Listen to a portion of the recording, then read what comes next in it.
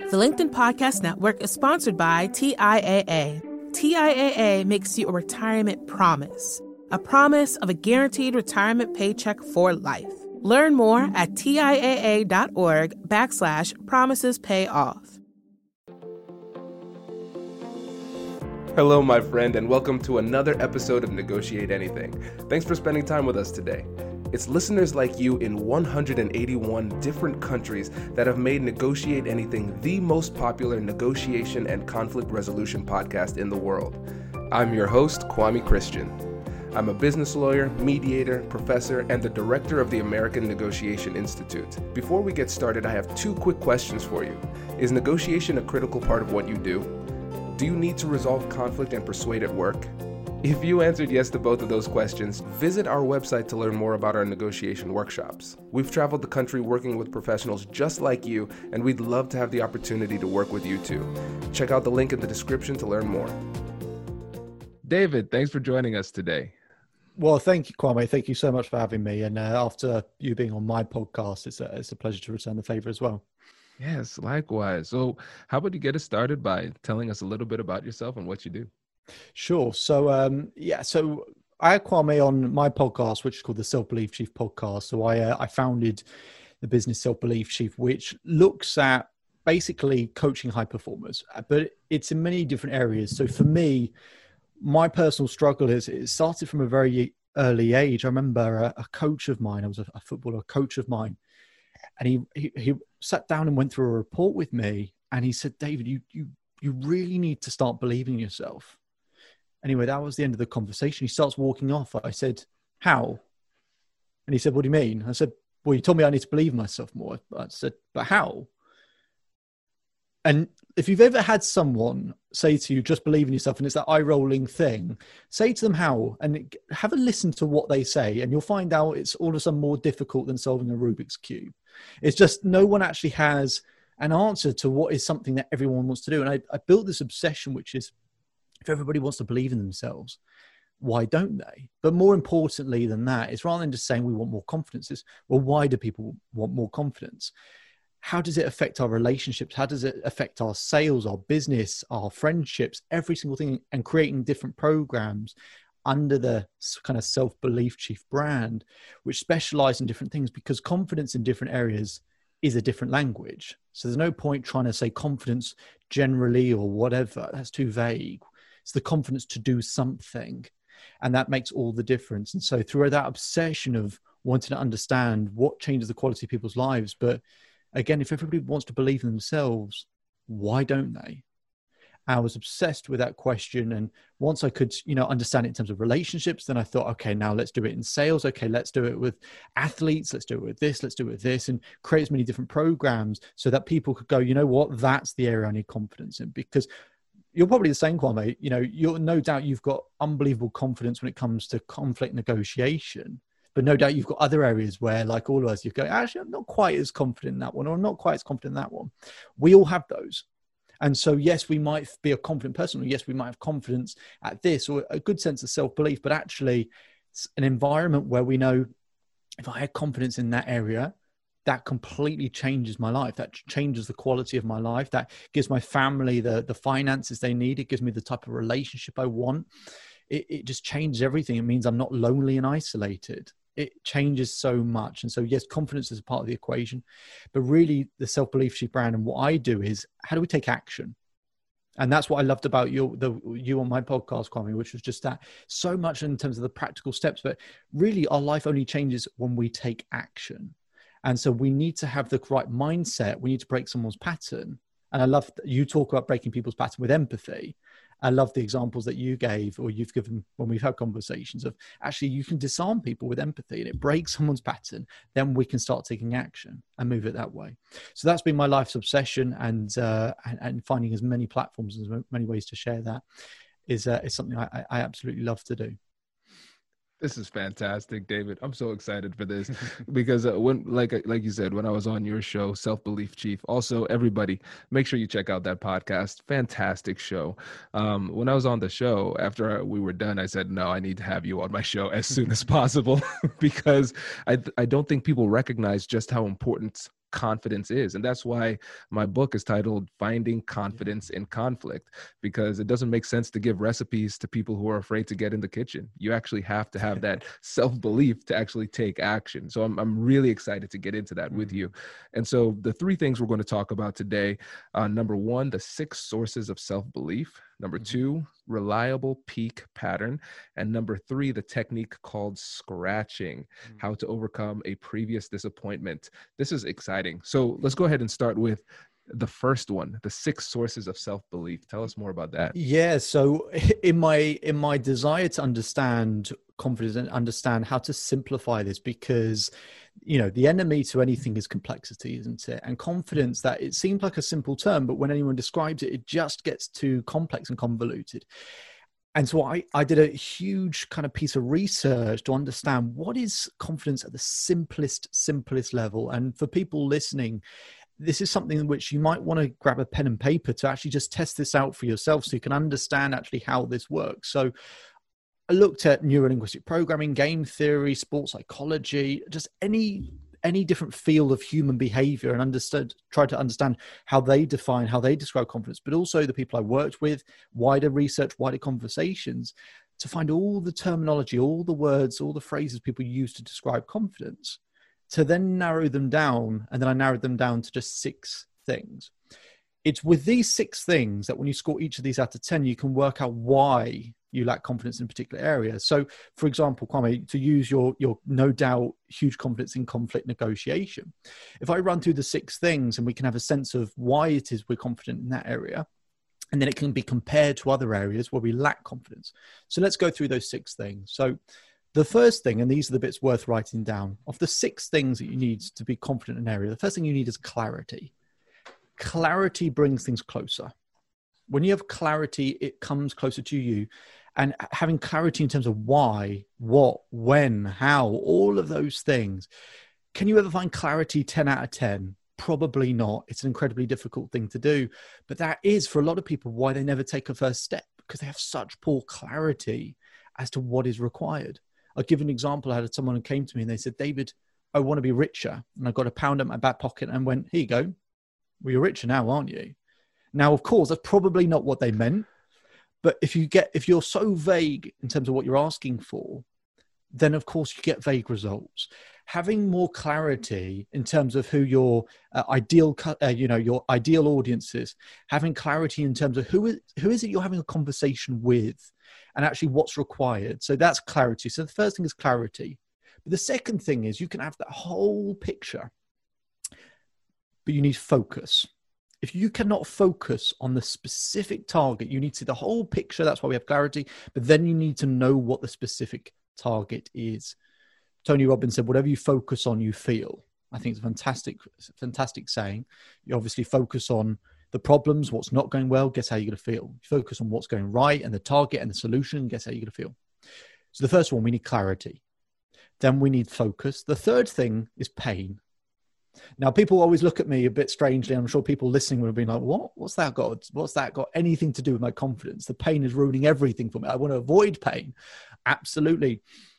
But if you know how to turn pain into power in the future, if you understand that maybe through experience, maybe through a strategy, whatever, that if this problem comes along, I'm going to know how to deal with it. It gives you confidence in the present.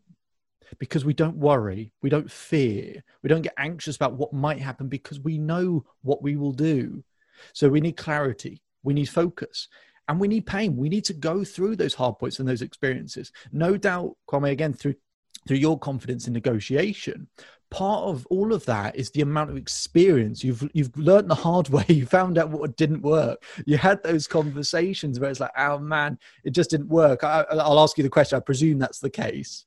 Yeah, absolutely. And I tell people all the time, if you have somebody who's teaching you anything, but of course in negotiation and conflict resolution, and they can't answer the question, your biggest failure in a negotiation, then they're probably not very good. Because if you can't, if you're not failing, then you're not really trying that hard.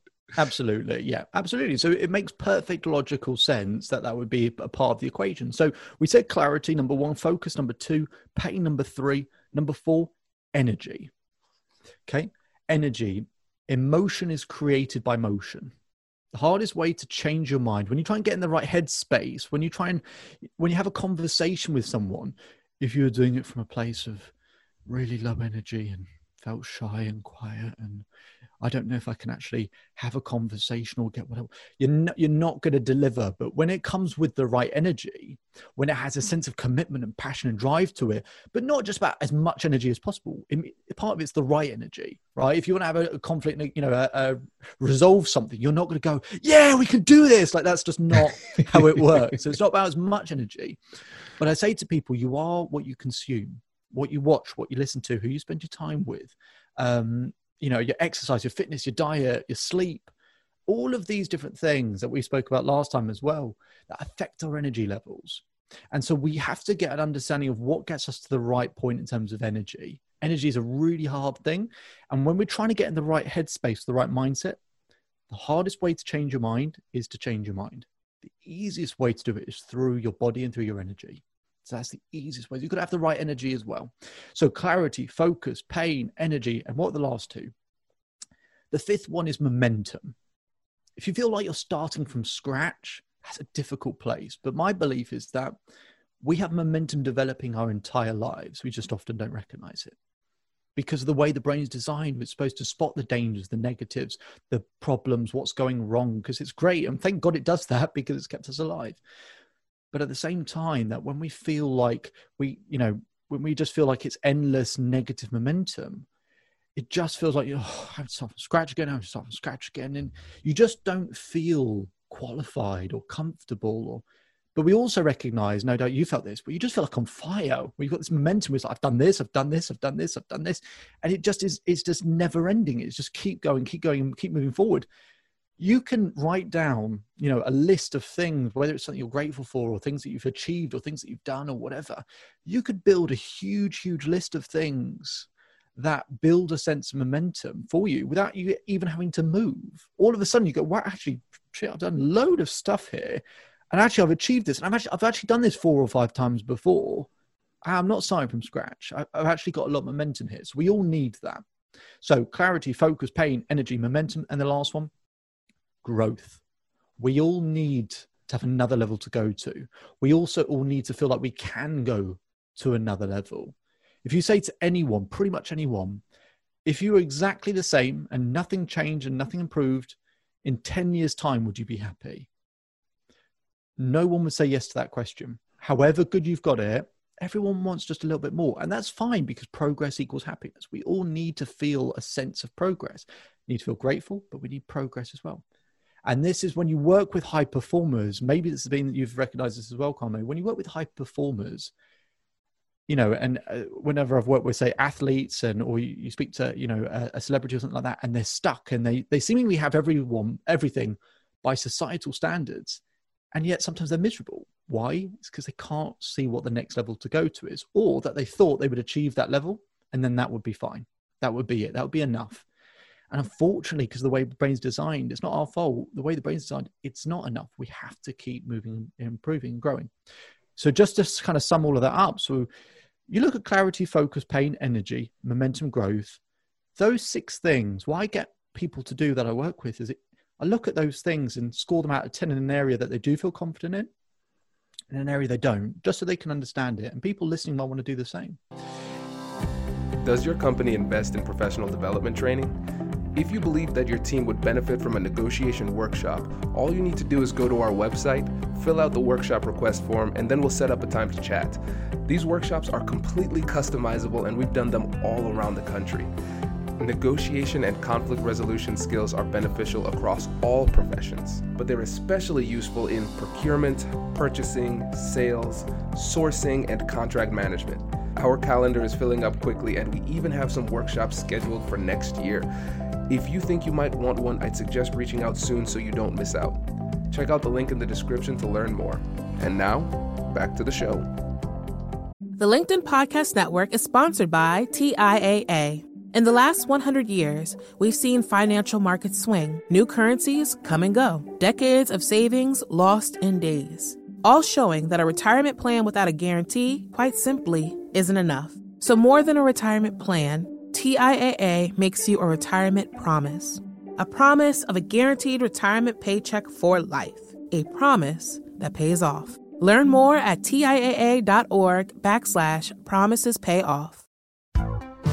Hi, I'm Tomer Cohen, LinkedIn's Chief Product Officer. On my podcast, Building One, we dive deep into what it takes to build great products.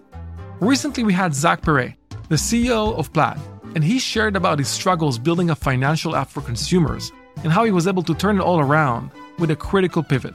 Take a listen. I personally couldn't resonate as much with the consumer set that we were trying to reach.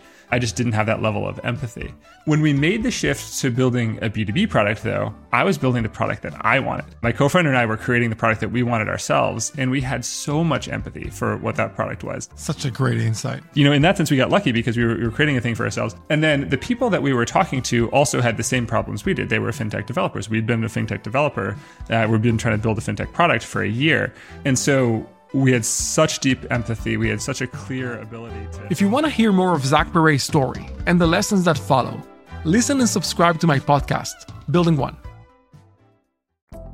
Out of 60, really we want 8 out of 10 in each of those 6 categories. So we want a minimum score of 48 out of 60. So I get people that have a score of 20 out of 60. They go, you know what, I'm having a problem with my family, a sort of conflict with my family. I'm not good at having these conversations or discussing it. I don't really know what I'm going to say. So we go through it. Okay, how much clarity do you have in terms of what it is you're going to say or why you need to say this? They say, well, I've got a 3. Okay, what will get us to a 5? Okay, do this. Okay, what will get us to 6? What will get us to 7? Part of that equation might be therefore working with someone like yourself, depending on what the situation is.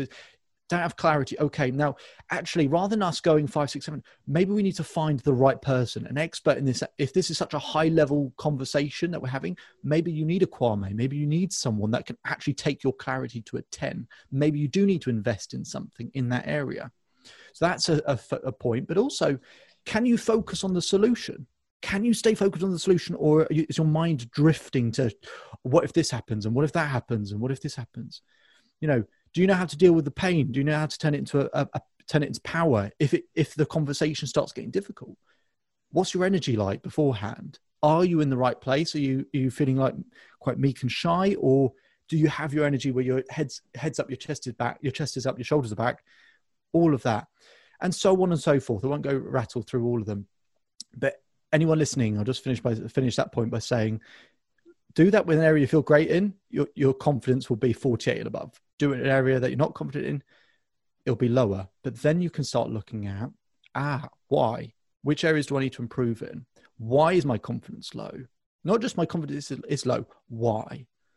And the most important thing to say of all of it is everyone is different. We all need those 6 things, but everyone prioritizes 2. Some people need more clarity and focus as their top 2. For other people, it's, energy is the most important thing, probably followed by growth. Look at those 6 things and think, which 2 of those are key to me and my performance? That is the thing that gives you an indication, because you might not be able to remember all 6 all the time, but if you know your top one, if you go, you know what, actually, if I take nothing away from this podcast, I've realized that energy is the number 1 thing for me, right? So anytime I lack confidence, my energy must be off. It must be, because that's my top thing. There's no way that's scoring highly. And so that's one thing I'd really encourage people to take away, just so at least you now have an understanding why it is you might be lacking confidence. David, I feel like this is a therapy session right now. This is fantastic. I'm excited to go through this for myself.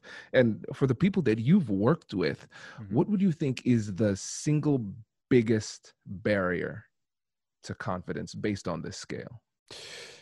So the way to answer that question, of course, firstly depends on which things do they prioritize, right? Everyone is different. So I've got to work with the athlete where their energy isn't right. I've got to work with the couple where they can't stay focused on actually where are they trying to get to, rather than focusing on the problems. Got to deal with the problems. Having said all of that, I think the clarity, not that it is the most important thing, but whenever I work with someone, their clarity typically is so poor in that area. If we have a good sense of what the picture is, if we know the why, and we know the when and the how. If we get those down, then a lot of people start to go, oh, actually, right, I can see the picture forming, because all emotion is contained in a picture in our mind. Now, if we don't have the picture, our brain starts drifting to what we don't want, again, because that's the way it's designed.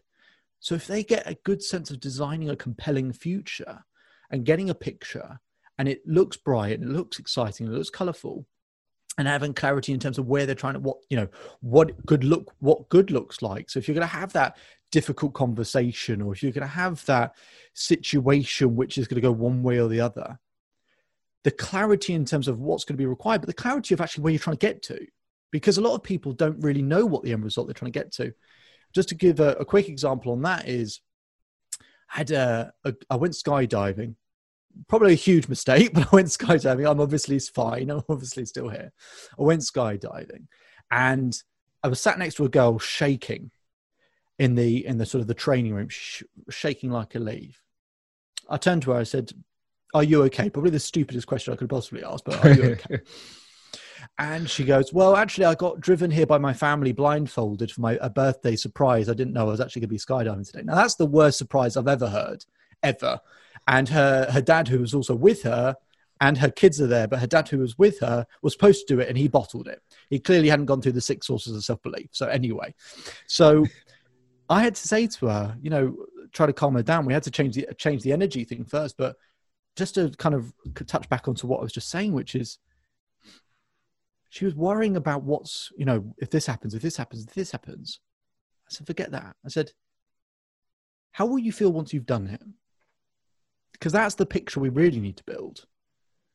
It's not just the picture of how it's going to go, because that's only so kind of interesting. Oh, it'd be really good if it went, this person said this, and then this happened, this happened, this happened. But it's 1,000 times more compelling if we have this fantastic vision of what it's like when it's done. When you have that conversation with someone, you might be avoiding a difficult conversation with someone, because you're worrying too much about the conversation itself. You need to know and understand how that's going to work. But how do you feel once it's done? That's the most important thing for me, is building that vision where you go, oh, well, actually, so for this girl, how will you feel once you've done it? All of a sudden, from this shaking, you just stopped. She doesn't notice. She stopped shaking. Goes, oh, well, I can imagine it's an amazing feeling. And actually, it's something I can go to work and tell everyone that I did. And my kids must be so proud of me when I do this. And there'll be a video, and they'll get to watch it back, and we'll get to enjoy that as a family together. And my partner will just, will think, wow, she's unbelievably brave and courageous. And maybe he'll have even more respect for me. I said to her, so but you're not going to do it though. So that's fine. She's, okay, no, hang on. No, I might do it. And she agreed to do it, because you need the other elements as well. She agreed to do it only if she was in the same plane that I was. But, and then she went first in the plane. I saw how quickly she fell out the plane, and I thought, oh, I made a mistake. I made a mistake here. This is not a good idea. And, but that was it. She just needed to see the end result. So I'm curious, Kwame, for the work we did, and we had a good conversation last time. When you have conversations with people, how important is it for you to sort of build that picture for someone? So here's the process, but actually, how do you feel once it's done? Is that something you consider important? Absolutely. I think about it in terms of regret. And I say, well, who is the person that you think you'd respect the most? When you look back on what you did or did not do in this part of your life, what is the decision that you would respect the most? And that usually gets people to think with a different perspective. Yeah. And that's one thing that I never want to happen, because I hate that feeling of regret. Like I could have done something and I didn't do it. And for me, I'd rather take a shot and miss than not take the shot at all.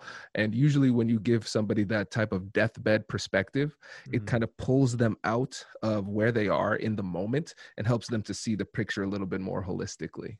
Absolutely. And you use the deathbed thing, which is, you might well be familiar with Les Brown, but he quoted one of Martin Luther King's writers. I forgot the name of the writer. But he said, this writer said, imagine on your deathbed seeing the ghosts of all the people around your deathbed, but those ghosts being your the decisions you didn't take, the dreams you didn't act upon, the conversations you didn't have, the people you didn't say I love you to, all of those sorts of things. So it's interesting that you said that, because that's something I absolutely bear in mind, that type of philosophy. Absolutely. Absolutely. And I think, again, I really like this because it gives you a little bit of clarity too, right? Because sometimes just because of your emotional state, you develop a little bit of tunnel vision, not a little bit, a lot of tunnel vision. Yes. And like you said, you focus on the thing that you don't want to happen. And I remember, so I play tennis. I love playing tennis. And in a lot of times your head placement in sports in general, but tennis especially, will have an impact on the trajectory of the ball. And so if you're hitting a serve and you're missing the serve into the net a lot, usually it's because your head is coming down too soon. You're not watching the ball long enough. And a lot of times in life, your direction will follow your focus. And if you keep on focusing on the negative, it's almost like that focus just manifests that negative outcome that you were afraid of the whole time, instead of like what you were suggesting, focusing on what's the good thing that could possibly happen. Mm-hmm. It's almost like raising your perspective, so you're not going to miss low. You're going to focus on something that's a lot more productive.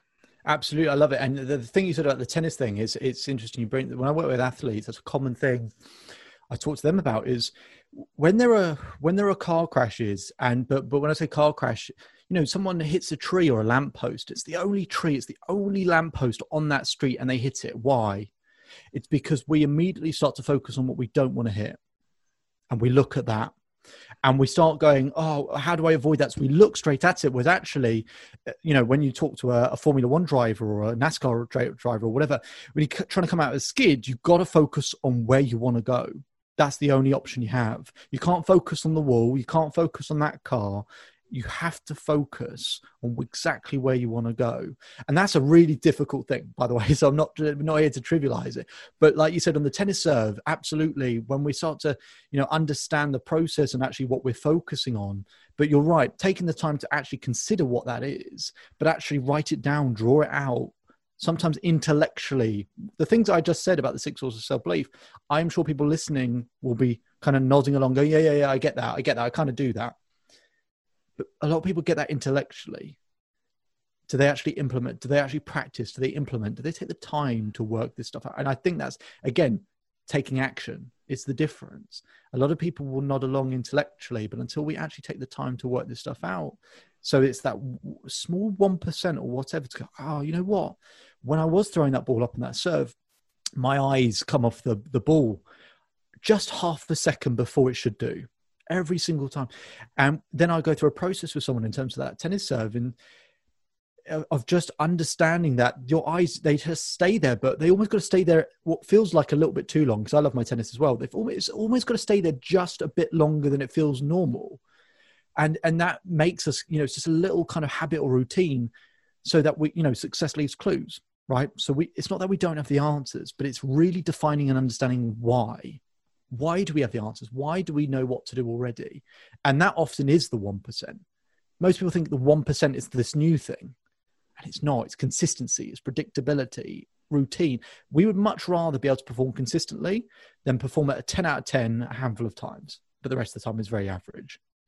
If we could just be consistent. And it's the same, in business. If you knew how much money you're going to make each month, we'd rather have a very good amount of money each month consistently than have this skyrocketing month, knowing that the other 11 months are going to be quite low or up or down or whatever, and it's going to cause stress. In terms of our ability in anything, we want predictability. Again, similar in negotiation, conflict, anything, is to have a sense of predictability. But the hard thing about that is, and the reason why the 6 sources of self-belief I find so useful is, in interpersonal relationships, you don't have control. You have influence at best. You never have control because there's more than one person. So therefore, in some cases, with the 6 sources of self-belief, you want to build clarity. A lot of people want to build clarity for control. So you might have to accept, I can't get 10 out of 10 because I don't 100% know how the other person will react. I might get to an 8 or 9. What does that mean? Maybe I've got to build up the other 5 areas a hell of a lot more to kind of counterbalance it. Because in other cases, energy, we might, for whatever reason, have an injury or a physical problem or There's foods we can't, or for a period of time or a phase of our life, we can't do something. So maybe for whatever reason, our energy, we can only get to an 8. So therefore the other 5 areas got to become stronger. We might intellectually, for example, someone who likes energy, know that energy really helps us. But would you know the answer when energy was taken out of our life? What would we do then? We have to know those other 5 areas exist, because we have to believe that confidence can come from more than one place. It's like an investment. You wouldn't invest all your money in one place hoping that does well. You'd invest it in 3, 4, 5 different places to make sure your money hopefully did the best thing, but also to safeguard it. And that's the approach I take with confidence as well. There are so many quotables here. I'm struggling with my notes. This is really, really great. And for the sake of time, let's move on to the next one, sure, which is the reliable peak pattern. So what is this as it relates to confidence? Sure. So the thing that I call it that because people want peak performance, but one, I always talk about confidence as pattern. And the other bit is, how do we find it reliably? And again, it's not a new thing. It's understanding what already works and utilizing that. So what I do with people, for example, let's say 2 of those 6 sources, let's take, for example, clarity and focus, because they're just the first 2 on that list. If I know someone's got clarity and focus, I go, okay, and they want to build their confidence, let's say an athlete that I work with. If I want to build their confidence and their performance, right, when have you performed?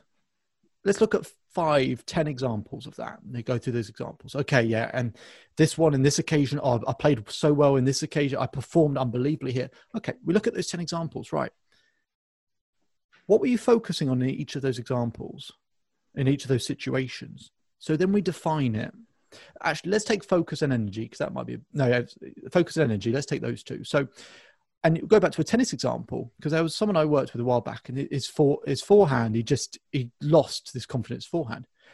So we looked at 10 examples of when that forehand was perfect.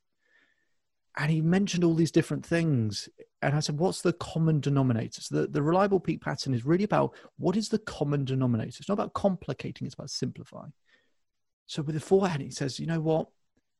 Every time with a forehand, my left hand moves in this particular shape. I've forgotten that my left hand, before, being a right-handed tennis player, my left hand would move like this to almost guide myself first, to almost be pointing at the ball, and then it would bounce. And I just completely forgot. And actually the other common denominator is that when I focus on that forehand, as it bounces up, I hit through the ball and my eyes just stay there, just stay locked in that space. I don't look at anything else. I just look at that ball because I want to make sure I hit that specific spot on the ball. And the other thing, he says, you know what? I can't believe I forgot to do this. I used to practice that forehand in my mind 100 times a day. Why did you stop? I don't know. The beauty of doing this is that when you try and teach someone something new, they might go, it might work. Maybe it'll work. Do I totally trust it? Would I try it in a high pressure situation? Maybe I would, maybe I wouldn't. That little bit of lack of trust or that hesitancy means that people won't follow through. They won't perform. But remind someone of what already works for them. Their belief goes through the roof because they go, oh my God, yeah, I performed so well on these occasions. I have done it. I know this works. I'm not telling them something that works. They're telling themselves what works. That is a lot more believable to them. People want to find out their own answers. And so we do the same thing with energy. So it's cross-referencing those examples. Look at the energy. How did we get ourselves ready beforehand in those occasions? Oh, you know what? I always did this. I haven't done that for years. And I actually, maybe these occasions have been like 2 or 3 years apart, and he'll just find out that randomly he didn't do these things. That was just a random thing that he did on those occasions. But actually it did help. It did create a sort of a peak performance. And that's their peak pattern. And that's how we find the reliability, is not by creating something new, but by finding what already works. And then with that conviction, believing that, oh, I know this works because I've seen it happen already, rather than trying to teach them something new they're going to have to try for the first time. Do something and do what already works. That is a great way to get them to perform through their best filter, rather than me trying to pretend that I am the expert, because I'm not. I'm not the expert. They are the expert at what they do. This is incredible because as it relates to difficult conversations and negotiation, I can't think of anybody I've worked with who says I've never been able to have a good conversation. I've never worked with Absolutely, yeah. anybody at that point. There can always be an instance where it did work out well, where you did have the conversation and it was successful. And it makes a lot of sense trying to figure out those common tactics, those common tools, the common approach between those victories that they've had in the past, so they can actually be more intentional about revisiting those tools and using them in a way that's authentic for them. Absolutely. And so, with sales, for example, when I work with people in sales, there's just infinite information on sales, isn't there? But one of the best things I find is that, especially people who do have the experience, at the beginning, you've got to learn these things. But when you're having these conversations with people, and when we get into that rut or pattern where we don't know, we're not building rapport in the same way, we don't feel empathy or what just whatever's going on, that just creates this stumbling block, and we go, why have I not sold or created, made sales for 10, 15, 20? Now we'll look back at what works. But in doing it, we can save ourselves years of trying to go, just do more, see what works. And experience, of course, is incredibly important. But you can spend half an hour looking back at the best, not just average occasions, the times you performed at your best. And I promise you, there is a common denominator, and that is your reliable peak pattern. Makes a lot of sense. Yeah. And again, you're not reinventing the wheel. You're already going to what they already do well. I think that's a great approach. And now what about scratching? Tell us about that one. So scratching. Okay. So if we think of, you can either think of a record player or a DJ or something like that, right? So you have a for people who are too young, your vinyl discs or whatever, might be too young, but you got your vinyl discs. When you scratch it, whilst it's playing, the sound changes. Okay, why does any of that matter? We have conversations, arguments, frustrations, but we don't perform, or just a bad situation or just something, and it just builds this picture in our mind. And we go into future situations or occasions, and that's there. And it's there, and we know it's there. It's in the back of our mind. And that creates a bit of the what if this happens again feeling. That picture holds all the emotion. So to bring back in the record player, someone has a picture of a disappointment. And let's take a difficult conversation at work, and you thought you knew how to handle it, and it went past you, went beyond you, it just escalated, the temperature went up, and you've now created this unbelievable friction with someone. And maybe now, as a manager or a CEO or whatever, you're now in a place where you go, do I know how to handle it the next time? Or is this going to come back in my mind? Am I simply just not good at this? Is this picture just going to keep coming back up at the wrong points in my mind? It's just going to be there. As soon as I go for that conversation or that discussion, or even with that same person where the temperature rose, that picture is in my mind, and I can't focus. I can't concentrate. Okay. So that picture that you have in your mind, and people listening again, you might have a picture in your mind right now, something that has been a disappointment, a setback, a trauma, a bad situation. You have a picture. That picture has lots of emotion inside of it. Sadness, frustration, anger, jealousy, whatever it might be. To change the emotional feel that picture has, we need to scratch it. Again, the record player, we scratch it changes the sound. So if we scratch the picture, change the emotion. So what I do, to explain it, it's like a 20-minute exercise I do with people when they've gone through unbelievable setbacks or disappointments. And I'll just explain it in short, which is we have to create a disassociation. I get people to put that picture up on a cinema screen. And they do this from a subconscious place. So, as I said, just in the interest of time, I won't go through the exercise, but just explain it in a little bit of detail. That subconscious place, rather than a conscious mind getting in the way, is they have their eyes closed. They get in a state of REM. They put this picture up on the cinema screen. And I ask them, what's the predominant emotion? They might go, anxiety. I feel anxiety. How much anxiety do you feel out of 10? This is a 10. I can feel it. It's like I'm there right now. Okay. Change the characters in the picture to cartoons, or change it to animals, or give them kind of weird voices or silly voices or whatever. and make it playful, or even put like a theme tune in the background, or just make people laughing or something. Just change the picture, and we get in that place, in that headspace, and then they'll play it forwards and backwards. They'll play the situation forwards and backwards. Okay, great. Scratch the picture. Now move 3 seats back. The screen has now got smaller. So you're now moving away, which creates a bit of disassociation. They do the same thing, play the picture forwards and backwards, forwards and backwards. We might even bring in a new picture which bursts through the cinema screen that completely overwhelms the old picture, a new picture, which creates a sense of exactly what we want, if we achieved, if we performed, if life was beautiful, all of that stuff. And play that forwards and backwards. The essence of it is we keep moving them further and further back. The screen gets smaller. They become more disassociated with this painful image. It's the same thing you'd use for a phobia as well. But it connects a new picture that bursts through the screen, that anytime they think of this old picture in the future, immediately this new picture comes into their mind. There is no way that those two aren't joined forever now.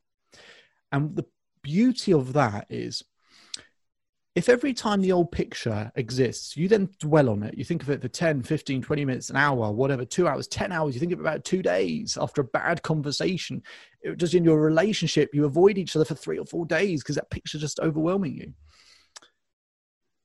So the problem isn't the emotion, the problem is how long it lasts. Sadness, frustration, anger, they're all fine. Sometimes they're good things. But does it last for 10 minutes or for 10 hours? The scratching exercise, when you change that picture and it forms a new picture, it becomes this thing where it's not something you have to try. It's this old picture comes in and this new picture comes in, and it just immediately short circuits the emotion. Okay. You're going to feel sadness, anger, frustration. I had to do this with a woman who'd lost her husband, and yeah, does she still feel pain? Absolutely. But it takes her to a different place. And it takes her to a place where she could let go and move on, and she's actually dating again. And so again, when I do it with people who have these, they're panicking about this, they'd had a conversation with their sister and it just went terribly and it went awful. And they know they've got to have to broach it at some point, but they're so worried because the picture in their head is presenting itself. It's stopping them working out what they need to do. We scratch that picture so that that emotion doesn't last. If the emotion doesn't last, that then gives us a bit of freedom and space and work and time to work out what we need to do. It's the pictures in our mind that prevent us from taking action moving forward. So if you scratch those pictures, you can change the emotion forever. This is a phenomenal approach, and for me as a psychology nerd, I'm really in love with this. And one of the things I'm obsessed with is memory, because I'm trying to teach people. I want to help people retain the knowledge. And one of the things that's interesting about memory is that everybody focuses about how to make it stronger, how to learn more, how to retain more.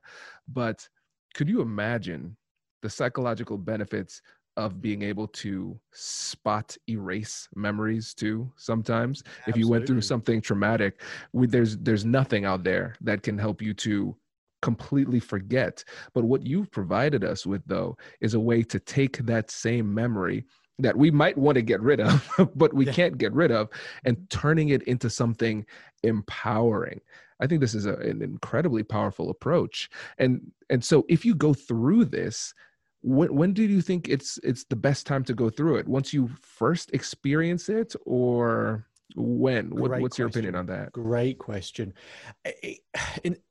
It's one I've thought about a few times, because you work with people, no doubt with the same with you. You come into people at different stages of the conflict, right? You've got the people at the beginning, and so there might be slight adjustments that you need to make. I think it depends what it is. If you talk about trauma, it's probably too much too soon, and it's something that people need time. If I could wipe away grief in 5 minutes for a conversation, I'd be earning millions every month. So I obviously can't do that, right? Right. But at the same time, after a while, after a period of time, now conflict and that stuff, that's not trauma, right?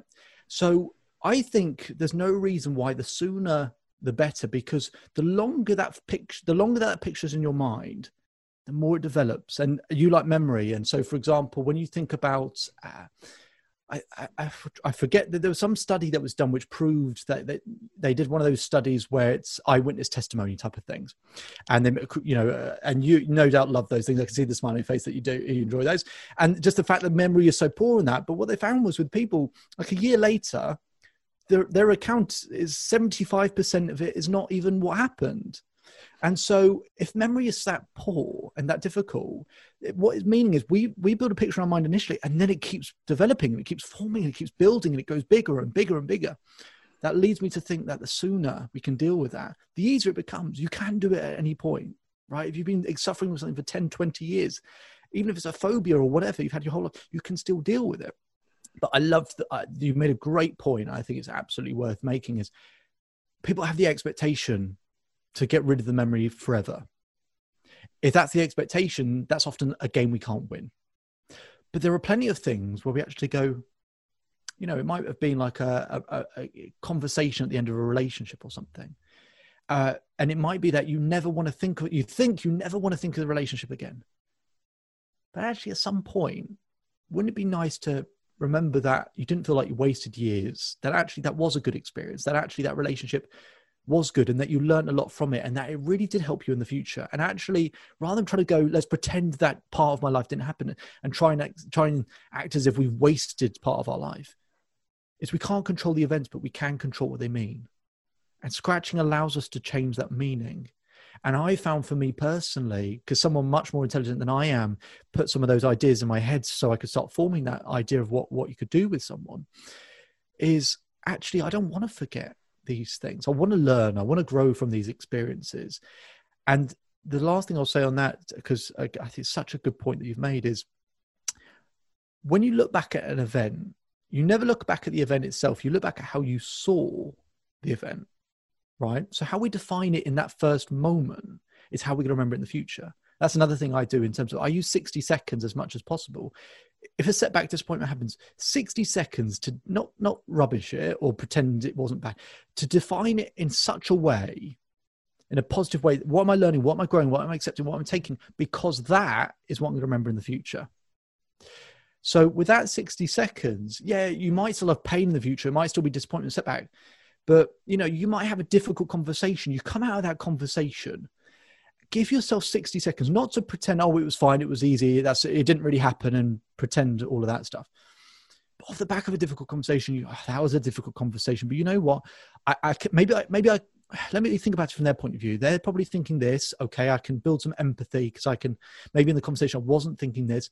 Maybe I can understand it from their point of view. And maybe this needed to happen so that we can get that tension out of the way, so it allows us to have a better conversation next time.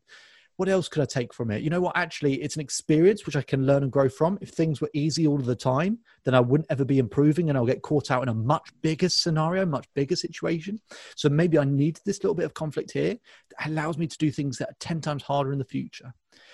Now, when we go back to thinking about it, all of those definitions are part of the memory. And I think that's really important. So I think that's a really good point, Kwame, that you made. So as a fellow psychology nerd, I mean, how do you use memory in terms of when you look at conflict resolution? What's your process or thoughts in terms of how memory plays a role in it? Well, it depends on how we're looking at memory. If we're thinking about memory in terms of difficult conversations in the past that didn't go well and how that impacts the way that we navigate future types of conversations, I think we have to go through a process like this one. We have to think about ways to think differently about it and find a way to learn from it and change and evolve. Now, if we're talking about memory with regard to the specifics within a difficult conversation, my recognition is that memory is incredibly fallible. And it's no matter how bad you think memory is, it's probably worse. And so oftentimes in these difficult conversations, what ends up happening is that you have two people essentially battling vehemently over their imaginations.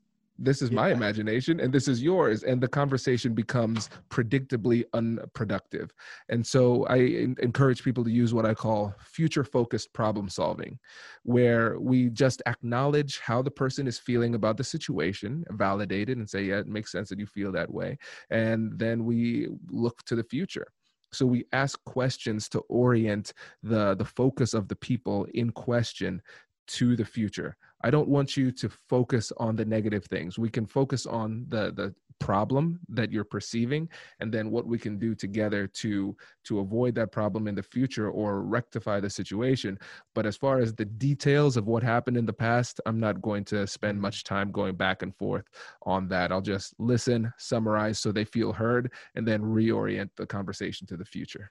I love that. You're right. It's you're just in the conversations. It just negotiation or conflict. There's just so many intricacies, which is just impossible to recall. But as again, we're just interpreting it in different ways. We look at the same. Every human being on earth. I find it so interesting that we could all look at the same thing, and yet we're seeing something completely different. And that, for me, is just, aside from the memory aspect of it, it's the definition of everything that we're doing is different. And yeah, absolutely. You just can't trust your mind, can you? Not at all. Not at all. And when we're talking about scratching, the three things that came to mind for me were, number one, cognitive reappraisal, number two, positive associations, and number three, neuroplasticity. And so when we think about cognitive reappraisal, we're acknowledging how we're feeling emotionally, but then we're reinterpreting the definition that we give for the feeling. So for instance, our heart rate might be elevating. Our palms might get sweaty. You could either say I'm afraid, or you could say I'm excited. And that's something that I had to do a lot when it came to public speaking, because I was terrified of public speaking. The funny thing is I still feel the exact same way every time, but now instead of saying I'm afraid, I say I'm excited. And so there's a little bit of that involved in scratching that I can see.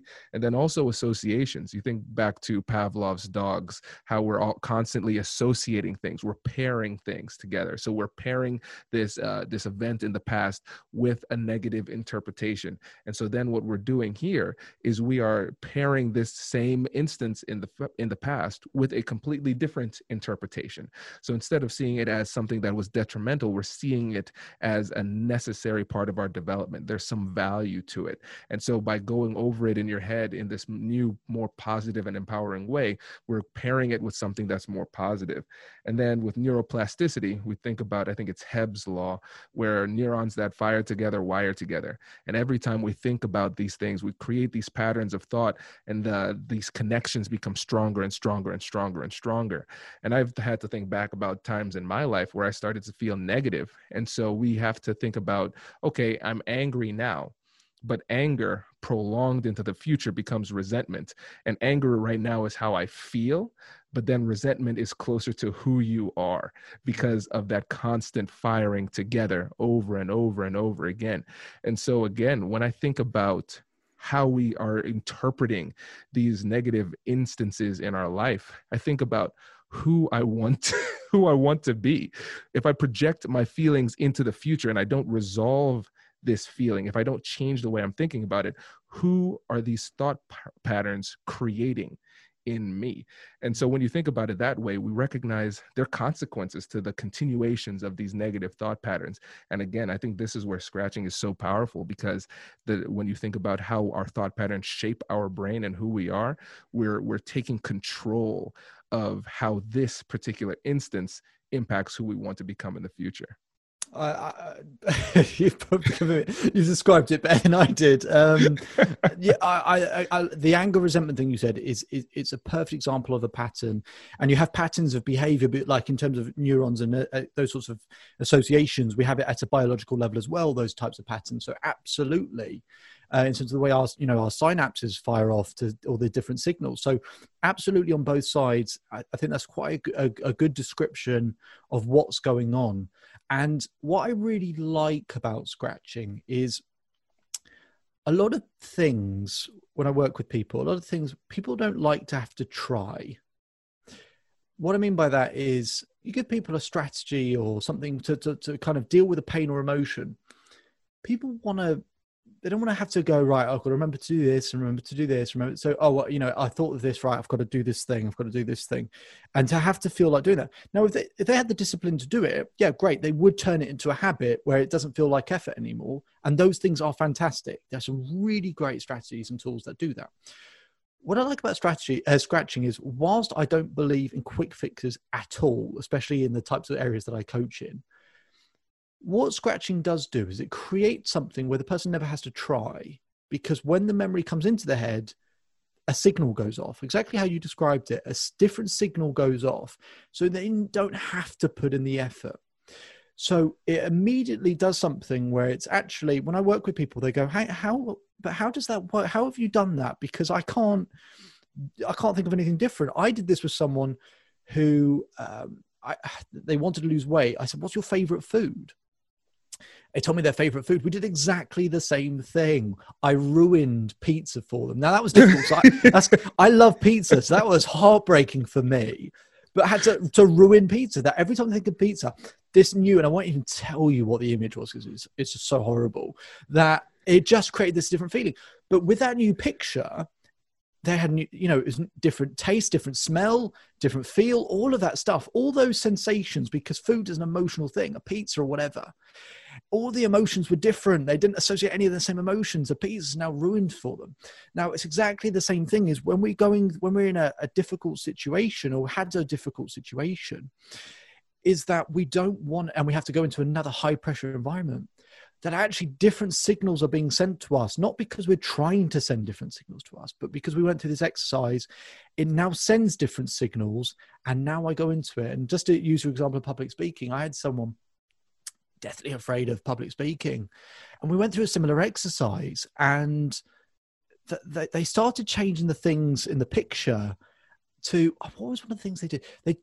They imagined, I had no idea why, imagined a snake making the sound of a pigeon. Right? I cannot tell you for the life of me why, but they said, in this picture I turned this person to a snake and they made the sound of a pigeon. Now I have no input into the picture. So before you think I'm crazy, it's not my fault. This is what this person came up with. But it made them laugh. They thought, how stupid is that? But when they go into an arena or whatever to speak, when they think of the fear, as soon as the fear goes, the snake making the sound of a pigeon, which for whatever reason makes them laugh. Well, if you're laughing like you are, everything goes. The tension, everything goes in them. And it's just that fear doesn't stick around. And like you said, redefining fear, I think anxiety and excitement, biologically, the exact same thing is happening in the body. No doubt why you do it, because you just redefine it. It's the same thing. Now, similarly, just that sense of fear being a good thing, and now it's defined in a better way. It now connects to something that makes them feel relaxed and laugh and everything else, which is exactly what you want when you're going to speak in front of however many thousand people. So I thank you for your description. I've written some of your description down of it because it was pretty spot on. And and I certainly hope for people listening, if you've had a setback, it's a 20-minute exercise to do. You can't do it at a conscious level. You can't, because the conscious mind just, if you said to someone, believe in yourself, but you just said it at someone's face, you'd go, oh, screw you, what are you talking about? But you do it at a subconscious level, at a deeper level, and did this sort of stuff, it tends to go in. So you have to do it at a different level. But for people listening, I mean, it's a simple exercise, which I've just, again, someone much more intelligent than I am gave me the ideas around it.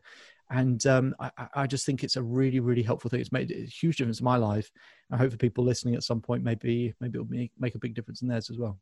Absolutely. David, this has been fantastic. But before you go, let them know about the podcast, let them know how they can get in touch with you, and give one key takeaway for the audience too.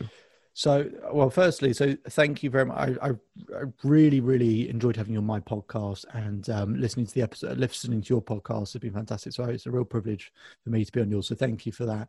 For the people who want to listen a bit more about kind of these crazy stories with snakes making the sound of pigeons or whatever else, if you heard something today that you think, actually, you know what, I'd like to understand a little bit more about that, you can find all of my stuff at selfbeliefchief.com. That you'll find the podcast there as well, where I interview different guests who've got different expertise in different areas. So I'd love for you to tune in to that.